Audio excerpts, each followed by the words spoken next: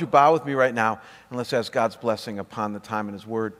Father, we thank you for your Word. We thank you for the fact that people down through history as well as today like to creatively express the truths of your Word, whether it be through painting as we're going to see today or music as we've experienced today, that Lord, indeed, the arts are rich with the expression of emotional and intellectual thoughts, and many times, Lord, the thoughts that come right from your mind in your word. So God, help us to understand them rightly today as we talk about childhood, something that all of us can relate to because at the very least we've been there, and at the very most we have children in our lives. Help us, Lord, to understand rightly what you've said, and then to have the courage to apply these things to our lives and in our world and sphere of influence. Thanks, God, for your grace to us. Thanks for your truth. Thank you that both of them have come to us in Jesus, in whose name we pray. Amen. Well, you don't have to be a big art fan to appreciate good art. I found that in life, and it's true. Any more than you need to be a food connoisseur to appreciate a good steak, or a drama critic to appreciate a good play, or a professional musician to appreciate a good tune. I've learned this in life. You don't have to be a big art fan to appreciate good art. Good art stands on its own. And so that's kind of what this series that we're in is all about. We're bouncing off of some good art, and as we match it up against the Scriptures, we're seeing what we can learn about our spiritual and relational lives in the process. You might remember that it all began for me a few years ago when I was visiting our nation's capital and went to the National Gallery of Art. And while I was there, kind of became enamored with some pictures there entitled The Voyage of Life by an artist by the name of Thomas Cole. Thomas Cole, you might remember, was an early American landscape painter who founded one of our country's first schools or styles of painting called the Hudson River School. And what the Hudson River School is about was painting very realistic, if not breathtaking, landscape scenes in hopes of evoking some type of an emotional response. And this is precisely the effect that it had on me as I viewed Cole's most popular pieces, a series entitled The Voyage of Life. You see, taking us visually and allegorically through the four main seasons of life, childhood, teenage years, adulthood, and then old age, these paintings are designed to teach us some key lessons about each life, specifically who we are as human beings, including our joys and our sorrows, and then also even about who God is and how He wants to be front and center in each season of our voyage. And so last week we kicked off our look by discussing some key things about the nature of the voyage itself. And we saw that life is a mixed bag. Remember this, of good and bad. That the voyage seems long, but it's over before you know it. And then most importantly, the fact that God desires for us to journey with Him in this world, certainly not alone.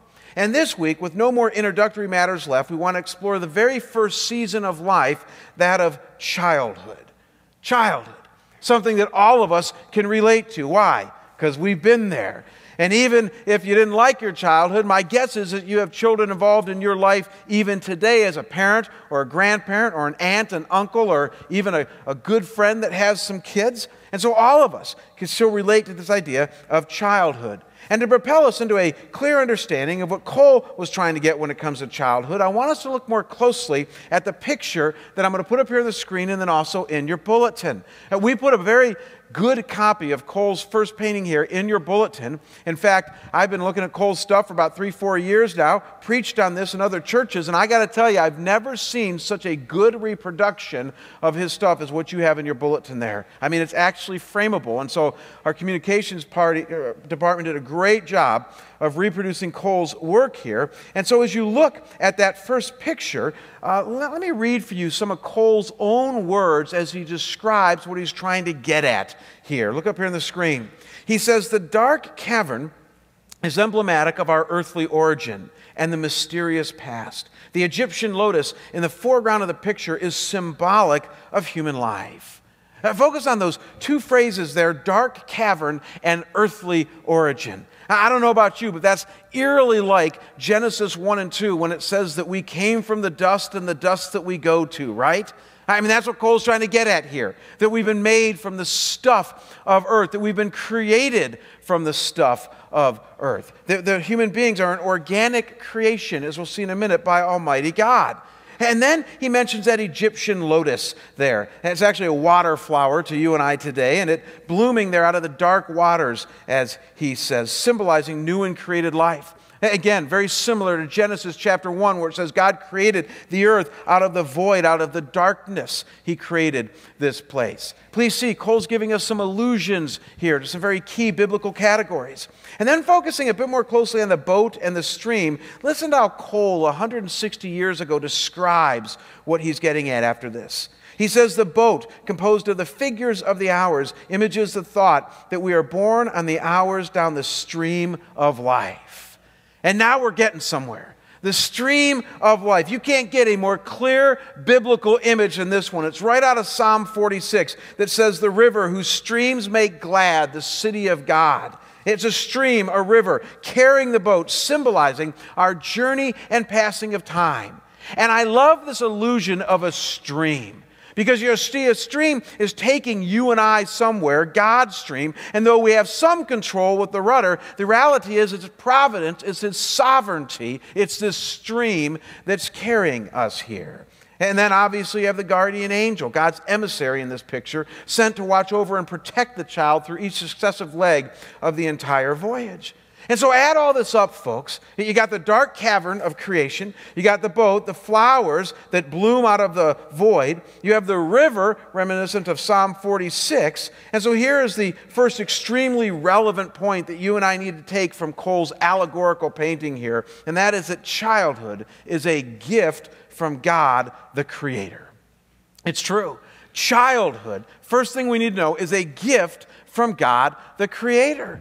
In other words, please see this. We didn't start the process. We didn't create the cavern, nor the stream, nor the boat, nor even ourselves. And it wasn't some blind, random roll of the dice that got us here. No. The point is that life is a gift from above, designed and created by a grand designer and creator. And it all begins with childhood, one of the greatest gifts of all. In fact, look with me at how the Bible declares this to us. Just in the very second chapter of the Bible, look at Genesis chapter 2, verse 7. This is amazing. It says, "Then the Lord God formed man of dust from the ground and breathed into his nostrils the breath of life, and man became a living being." It kind of already alluded to that, right? The fact that Cole, with his dark cave and earthy origin, points out that from the dust of the ground we are made, earthy stuff. But then notice that not only did we as human beings come from created material, but it tells us that God is the one who made us, right? That God is the one who breathed His life, His image into us. So God took created matter, His intervention and work, His Spirit, and He created us as human beings. Far different, vastly different than anything else in the created order. That's what human beings are, organic in the image of God. And then if there were any doubts, look at how the psalmist would go on to put this years later while reflecting on his own life and childhood. Look at Psalm 139, verse 15. He says, "My frame was not hidden from you when I was made in secret and skillfully wrought in the depths of the earth." Again, those two themes popping up again. The fact that we're made of organic, earthy stuff, but it was God the one who made us. He's the one who skillfully wrought us. I love it. Don't miss this, folks. Life, right from the get-go, has been made and given to us by God. Most of you know who J.R.R. Tolkien is from watching The Lord of the Rings. He's the guy who wrote that trilogy of books that we made into movies just a few years ago. And in 1955, while visiting the United States here from Britain, he was being interviewed by the famous New York Times Book Review. And at one point, an interviewer asked him what made him tick. And I love his answer. He said, "I don't tick, I'm not a machine." Isn't that great? I don't tick, I'm not a machine. And outside of being a smart aleck, what's he trying to get at there? Well, what he's simply trying to say is that I'm not some machine or resource to be harnessed. I'm an organic being, made in the image of God. We know that from Tolkien's worldview, complete with His breath on me, complete with His image upon me as a human being. And the point is that this is how God wants us to see childhood, as a gift from Himself, the Creator. And now, folks, with each of these three main points that we're looking at today, I'm going to give you a practical take-home point, a take-home challenge, if you will, defined by one action word. That once we get the point, what are we to do with this Monday through Saturday, right? How this is going to change our lives at all. So here is the first practical point that goes along with this idea of childhood and life being a gift from God the Creator, and that is that you're to recognize it then as such. Recognize it as such. And some of you are thinking right now, well, recognize it, Jamie. I mean, how else could I recognize life and childhood if not as a gift from God the Creator? And I would simply respond, have you been reading the news for the last 100 years? Have you read a recent high school biology textbook? Have you ever visited a natural history museum? Have you ever read the letters to the editors of any major newspaper, including the Tribune or Sun-Times? I mean, it's everywhere. Are they at times competing? And I'll show you in a minute even contrary view of life, especially life that comes from the womb, that argues that it's not a product of God or some type of design. It's not a creation of an all-powerful and all-loving God. It's an ever-involving mass of chemicals formed randomly over millions of years into the form of life that we see us today. It's called Darwinian evolution. And the reality is that as much as we try to marry theism and evolution, and it's actually a good attempt to try to wrestle with the issues. I mean, it's a good attempt to wrestle with an old earth. It's a good attempt to wrestle with some of the things like Chuck Colson points out in his book, How Now Shall You Live, with microevolution versus macroevolution, or change within species versus change among species. I mean, there's some real issues to wrestle with. But the reality is, folks, is that once you get down to the bottom line, now don't miss this, there is a disconnect, a massive difference between classic Darwinian evolution that says that we evolved out of nothingness through random chance over billions of years, and the idea that the Bible says that we are created in the image and by Almighty God. Two very different and, quite frankly, competing worldviews. It's true. And so I ask you here this morning, how do you see and recognize life? Especially life that comes from the womb, packaged in these little ones that we saw earlier that spring forth from us bigger ones. Do you see them as a product of chance, a mass of randomly formed chemicals just a little bit more complex than the animal world around us? Or do you recognize them as wonderful and unique creations of Almighty God? Because I will tell you this, the answer to this question will determine how you view kids and even people around you in all other aspects of your worldview. It's true. I love how Bill Bryson kind of points this out in his book, A Short History of Nearly Everything. Bill Bryson is a popular author, naturalist, and not exactly an evangelical Christian.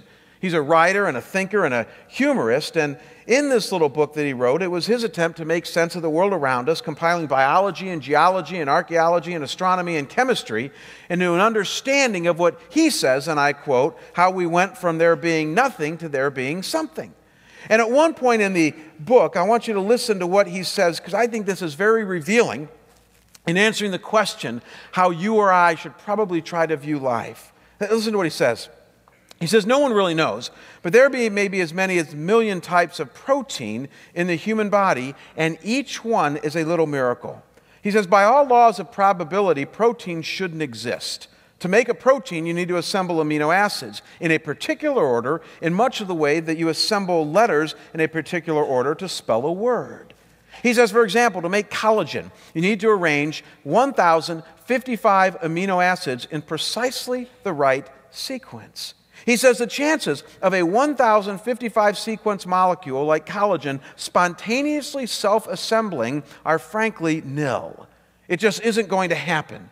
He says to grasp what a long shot its existence is, visualize a standard Las Vegas slot machine, but broaden it greatly to about 90 feet to be precisely to accommodate 1,055 spinning wheels instead of the usual 3 or 4 and 20 symbols on each spinning wheel, one for each common amino acid. He asks, how long would you have to pull the handle before all 1,055 symbols came up in the right order? He says, effectively forever. Even if you reduce the number of spinning wheels to 200, he says, which is actually a more typical number of amino acids for a protein, the odds against all 200 coming up in a prescribed sequence are 1 in 10 to the 260th power. That's 1 to 10 with 260 zeros after it. That itself is a larger number, he says, than all the atoms of the universe. Yet he closes by saying we're talking about several 100,000 types of protein, perhaps even 1 million, each unique and each, as far as we know, vital to the maintenance of a sound and happy you. And we're to somehow believe, folks, that all of this happened by chance. We're somehow to believe that the blind forces of impersonal nature caused everything we see, including life that we have today. Quite frankly, it's just not likely. And that's saying it mildly. And so I ask you, how do you view life? Again, I don't care where you fall on the continuum of science versus religion. That's not the issue. But at the beginning, was God the one who created this world or not? Or was it blind random chance? The answer to that question, history has shown us, is going to determine how you view human beings. It's fascinating. Joseph Stalin, the Russian dictator, who was obviously an atheistic humanist in his worldview, once said this. He once said, "One death is a tragedy, 1,000 is just a statistic." And he cheapened life. He became callous to it, really, but don't miss that it flowed logically from his worldview. I mean, guys like he and Hitler and Mussolini and people like that from our last century were all imbued with an atheist, humanist worldview that led them to cheapen life as you and I know it. And yet compare and contrast that with Mother Teresa. Obviously a compassionate theist in her worldview when she was alive. And once when she was looking at a newborn baby that she was holding, who was born into the hopeless slums of Calcutta, with her face glowing and triumphant, she said this. She said, "See, there's life. There's life in her." And dignity was added, built upon a worldview that childhood is a gift from God the Creator. Truly, folks, the first thing that we learn from Cole's painting here, confirmed by God's word to us, is that life in these little ones before us is a gift from the Creator himself. Recognize it as such. It will take you so far in how you relate. Now, as many of you who know me, you know that at this point in our message, we're just getting warmed up, right? We're just ramping up. So there's more. And here's the second thing that this painting teaches us, and the Word of God as well, and that is that childhood is filled with joy and wonder. Don't you love it? Childhood is filled with joy and wonder. Look at me again at Cole's painting, and again, listen to how he describes in his own words what he's trying to communicate here. He says, "The rosy light of the morning, the luxuriant flowers and plants are emblems," now get this, "of the joyousness of early life." He says, joyousness and wonder are characteristic emotions of childhood. And that's what you sense when you look at this painting, right? I mean, it's a sunny day. The flowers are in full bloom. The colors are vivid. The landscape is full and breathtaking. And the child, I just love this scene, is like all excited, arms up, about ready to jump up and down as toddlers do when their passions go farther than any of the words that they haven't even learned yet can communicate, right? I mean, that's the scene that Cole has painted for you and I here. It's joy and wonder, and it's what childhood is all about.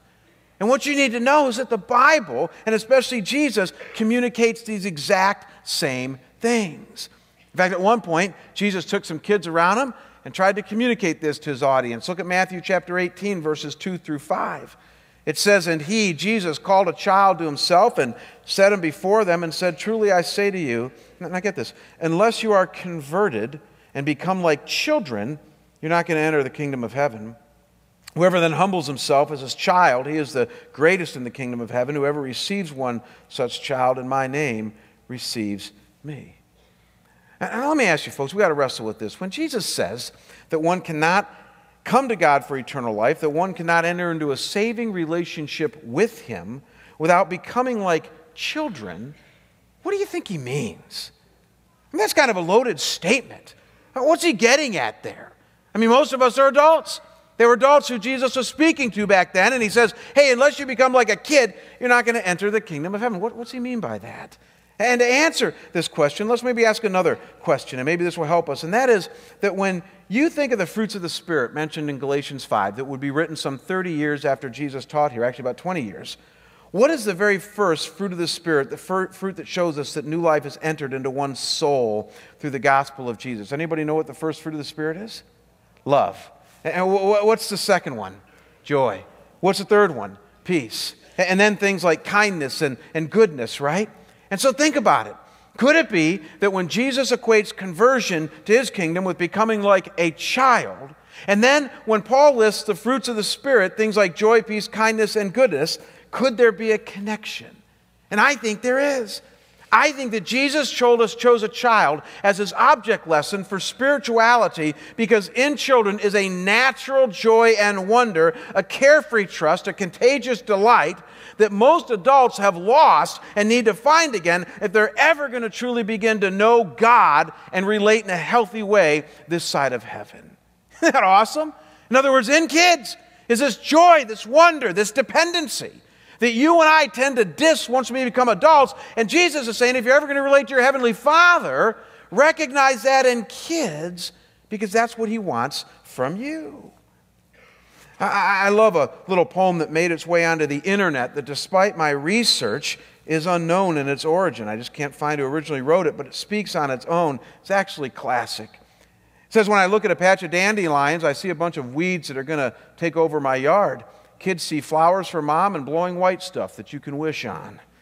When I look at an old drunk and he smiles at me, I see a smelly, dirty person who probably wants money and I look away. Kids see someone smiling at them and they smile back. When I hear music that I love, I know I can't carry a tune and don't have a lot of rhythm, so I sit self-consciously and listen. Kids feel the beat and move to it. They sing out the words, and if they don't know them, they make up their own. When I feel the wind on my face, I brace myself against it. I feel it messing up my hair and pulling me back when I walk. Kids close their eyes, spread their arms, and fly with it until they fall to the ground laughing. When I pray, I say thee and thou, and grant me this and give me that. Kids say, hi, God. Thanks for the toys and my friends. Please keep the bad dreams away tonight. Sorry I don't want to go to heaven yet. I'd miss mom and dad. When I see a mud puddle, I step around it. I see muddy shoes and clothes and dirty carpets. Kids sit in it. They see dams to build and rivers to cross and worms to play with. And then it closes by saying, no wonder God loves the little children. Amen? It's true. I mean, God loves that about kids. And quite frankly, He wants to love that about us. And so what are we to do with this? I mean, when we see this in our kids, what are we to do with this aspect of them? Here it is, look up on the screen, and that's we're to nurture it as such. We're to nurture it as such. And so God made kids and gave them to this world as a gift, and we're to recognize it. And God has filled them with joy and wonder, and we're to nurture it. But then the question becomes, how? Have you ever thought about that? I mean, how are we to do this? As we just established, most kids, or most adults, by the time they grow out of childhood, have lost this aspect of joy and wonder. And so talk about the blind leading the blind, right? I mean, how are we to nurture this aspect in kids if we've kind of already lost it in our own lives? And though it goes against much of the grain of culture and society, here's what I'm becoming more and more convinced of as we go along, folks, and that is that we primarily nurture our children, I get this, through engaging them and resourcing them on a spiritual and relational level. Let me repeat that. It is so important that you get this morning. We engage our children on a relational and spiritual level. In other words, we pour into them this joy, this wonder, this idea of relationality and spirituality that we get as adults from Almighty God into them. And by so doing, we nurture them. And here is why and how this becomes such a formidable challenge for many of us as parents and grandparents and aunts and uncles. And that is that our culture, the culture that you and I live in today, adds a subtly different twist to this idea of nurture. And tell me if this isn't true. Our culture tells us to not engage and resource them spiritually and relationally, but to propel and resource our kids intellectually, physically, economically, vocationally, and politically. And folks, there's a huge difference between engaging and resourcing our kids spiritually and relationally and propelling our kids intellectually, physically, economically, vocationally, and politically. I mean, there's a big difference. And though I'm going to submit to you in a minute that surely both of these things are important, what we're going to see as a great challenge to us is which comes first, which is the priority in our lives. But don't miss it. You and I live in a culture that tells us to live below that line, not above that line. And so we send our kids to the best school. We hammer into them the importance of a good education. We drive them to succeed. We get them involved in lots of sports and activities. We provide money and material things for them that the rest of the world salivates after. We spend loads of energy preparing them for their jobs. We even legislate and vote things into being like laws and tax credits to help us do all of this. I mean, we propel and resource our kids intellectually, physically, economically, vocationally, and politically. And by doing so, our culture sends a message to the kids, now don't miss this, that these are the most important things. That these are the things that matter more than anything else. And though obviously I would submit to you that these things matter, I mean, if you were to look at the way that Kim and I have raised our now 18-year-old and 16-year-old and 14-year-old, just about ready to turn, you know that we've done these things too. I mean, good parents do these things. But the point is that if you do these things over and above the other things of engaging and resourcing our kids spiritually and relationally, then you've messed up what nurture is about. And further, what God's Word tells us is that you will take the joy and wonder out of your kids by about the time of age 12, if not earlier, if the extent of your nurture is reduced to these 5 second-place activities. That's the point. These things are good. Below the line is good. But God comes along and He says, first things first. Engage and resource your kids relationally and spiritually. And you know what the cool thing about this is that it doesn't take money. It takes very little money to resource your kids relationally and spiritually. You know what it takes? A whole and centered you. That's what it takes. It takes you involved in your kids' lives, or your grandkids' lives, or your nieces and nephews' lives, or your friends' kids' lives on such a level that you know what spirituality is about, you know what relationality is about, and as you spend loads of time with them, you start to nurture these areas of joy and wonder in them. I love the little story that I ran across that appeared in the Christian Reader a few years back. It was a story of a successful Christian businessman by the name of Bill who, during one of his rare morning devotions with his 2 daughters, realized that he hadn't been spending as much time with the girls as he should have been.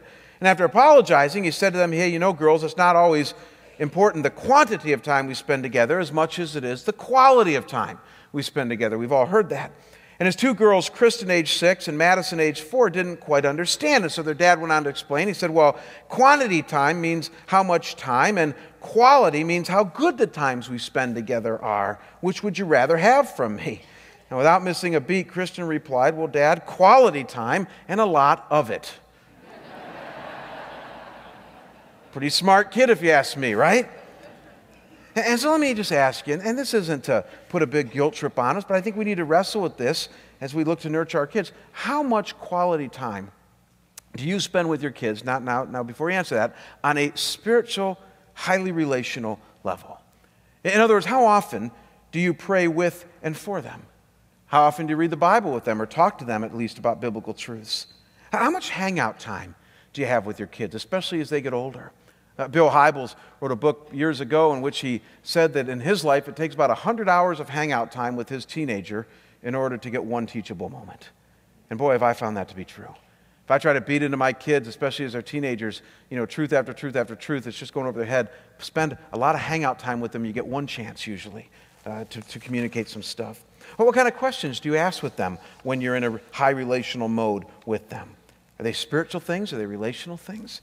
What role does church or uniting with other believers play in your family beyond just showing up for church Sunday morning?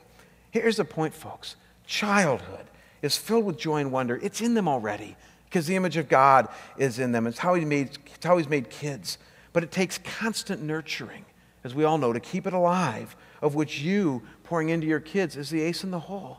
It's you nurturing them. Now, it's interesting.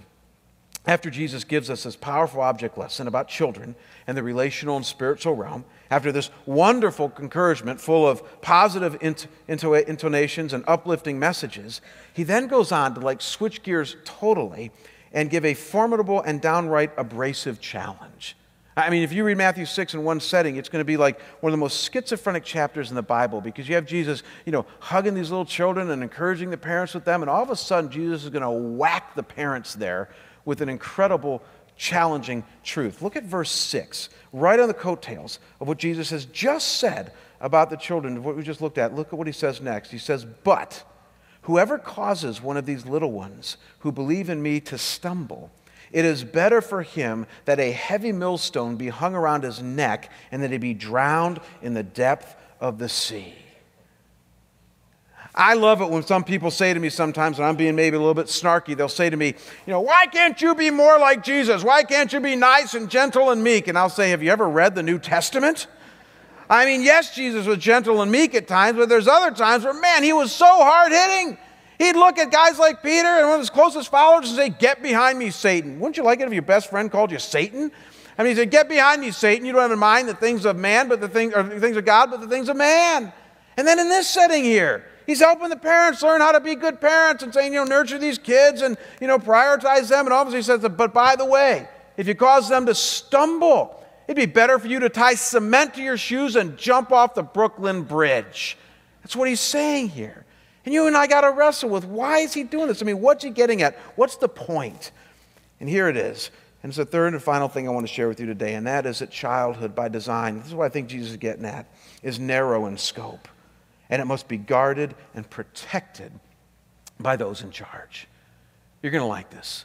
Childhood by design is narrow in scope.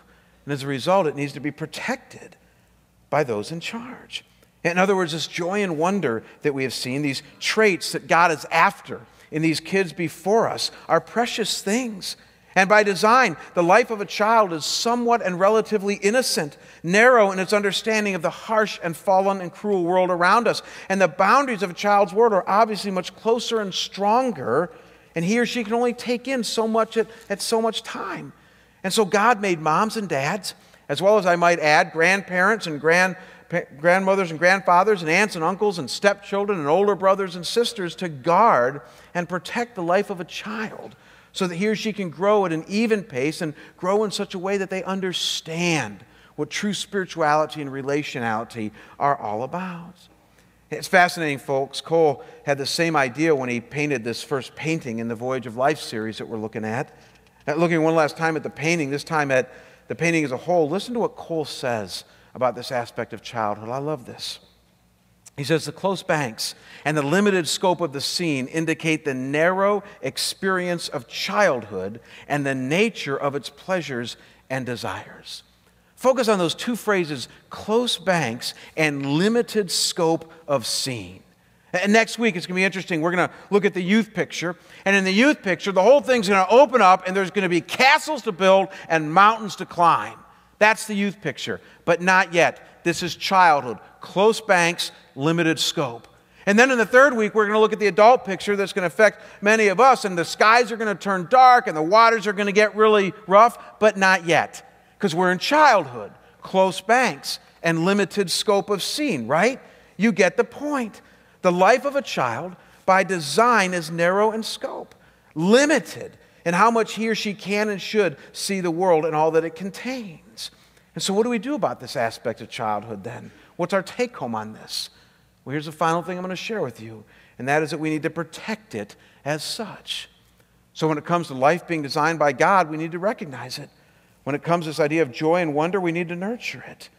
But the last thing we need to hear is that God also calls us to protect childhood and protect them from the things around them. And yet this begs the question, protect them from what specifically? I mean, think about this. Don't let this pass you by.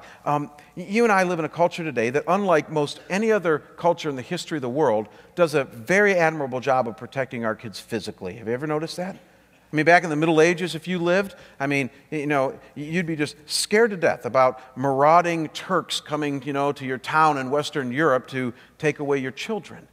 And yet today we don't have a threat like that, at least right now in America, and we've done an incredible job, I think, in our society of protecting our kids. We have Amber Alerts. Most of us watch our kids like hawks. We teach them not to talk to strangers or get into strange cars. We drive them to school more than my parents ever did. Some parents, I don't know if you noticed this, when you go to Disneyland, even put their kids on leashes, right? Maybe some of you. I mean, we are really, really committed in our culture to protecting our kids physically, and I think we've done a very admirable job. And as you saw earlier, we even do a good job of propelling and resourcing our kids vocationally and economically and politically. But as we wrap up, let me suggest 4 key areas that we might want to think about turning the heat up on when it comes to protecting our children spiritually and relationally that I find that many well-meaning and good-hearted parents might want to give some more thought to. You ready for these? First is how about considering the messages of the media? The messages of the media. You and I, we all know this, live in a media-saturated culture, right? I mean, everything from Nintendo to MTV to movies to computers. I mean, our kids spend an immense amount of time, more than we ever did, listening to the messages of media.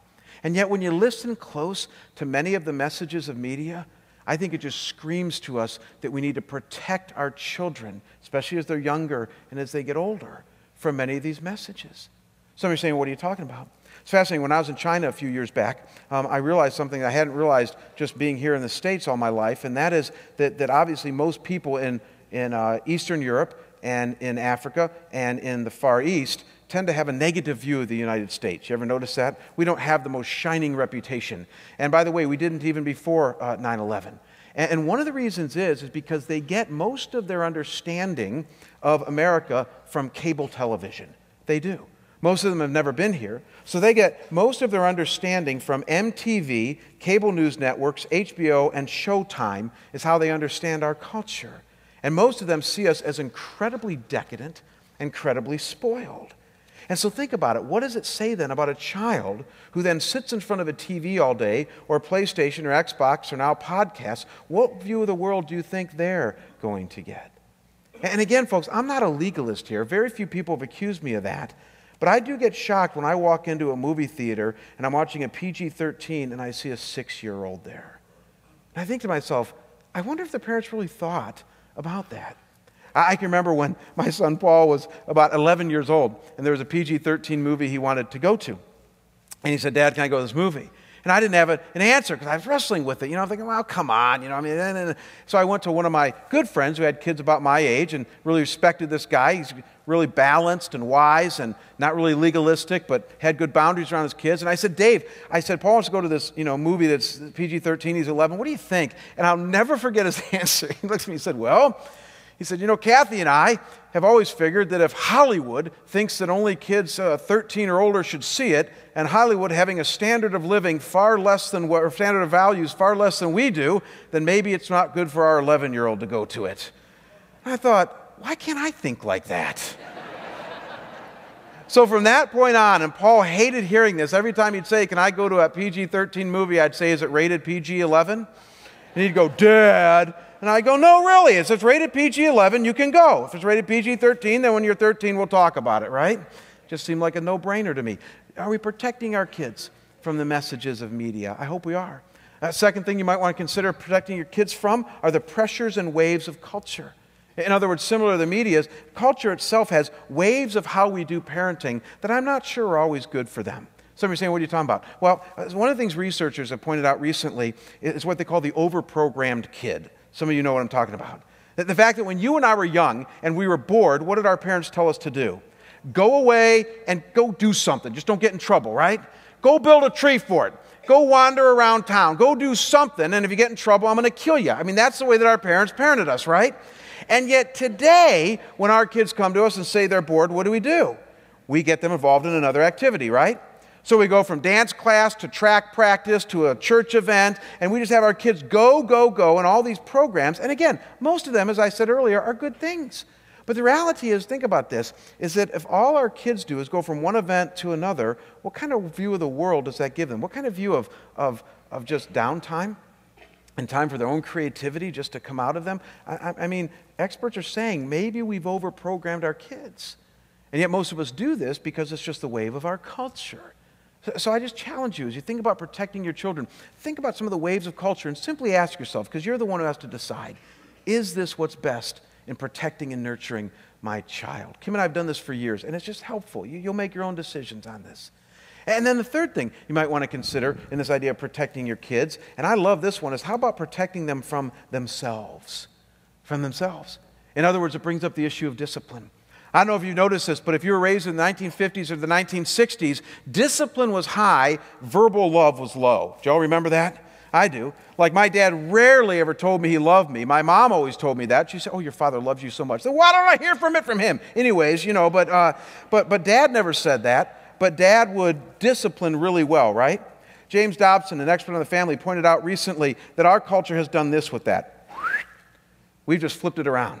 So now we dote on our kids like crazy and tell them we love them, right? I mean, which is good. We tell our kids all the time we love them. I mean, they got that message.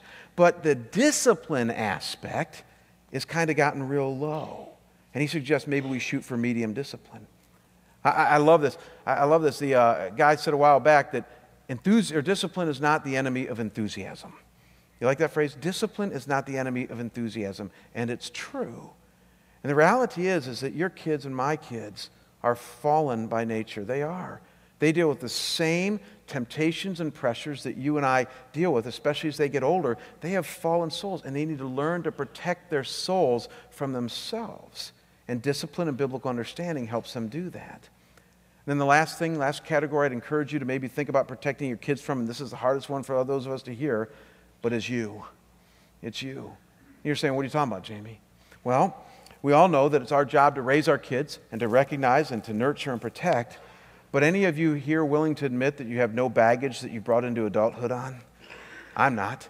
I know that there is so much baggage I brought into adulthood from my childhood, and to the degree that I process that and deal with it is to the degree that I will not pass it on to my kids. Amen? I love how Bill Hybels said it years ago. He said, don't hand off a broken baton to your children. And I think that's a great challenge for you and I. That the more we journey along in our own spiritual and relational lives and have an evident amount of self-awareness of what's going on inside of us, is to the degree that we can protect our kids from some of that stuff that we're still dealing with. Folks, when you think about it, childhood is really such a precious and wonderful gift from God, designed to be nurtured and protected by us, those in charge. What an incredibly high calling we have. Let's pray. Father, I thank you that through the pictures of Thomas Cole and through the obvious affirmations of your word, you really do show us, Lord, what this whole season of life, childhood, in essence is all about. And Father, if I don't miss my guests, because I know how many of these folks think here, they're such good-hearted, wonderful people. We all want to help the childhood of the kids around us to be, by design, how you created it to be. And so, God, we're going to recognize it as such, as a gift from you. But we're going to nurture it with joy and wonder. Help us to do that, Lord, especially those of us who have gotten too stuck in adulthood. And Father, as well, we're going to protect it.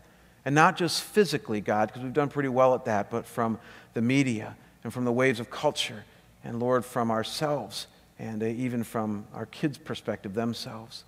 And so God, give us grace, give us wisdom on how to do this. And Lord, more than anything else, help us to love the kids around us. And Lord, help us to point them to you, the author and the giver, the Savior, the Redeemer of life. And we pray these things in Jesus' name. Amen.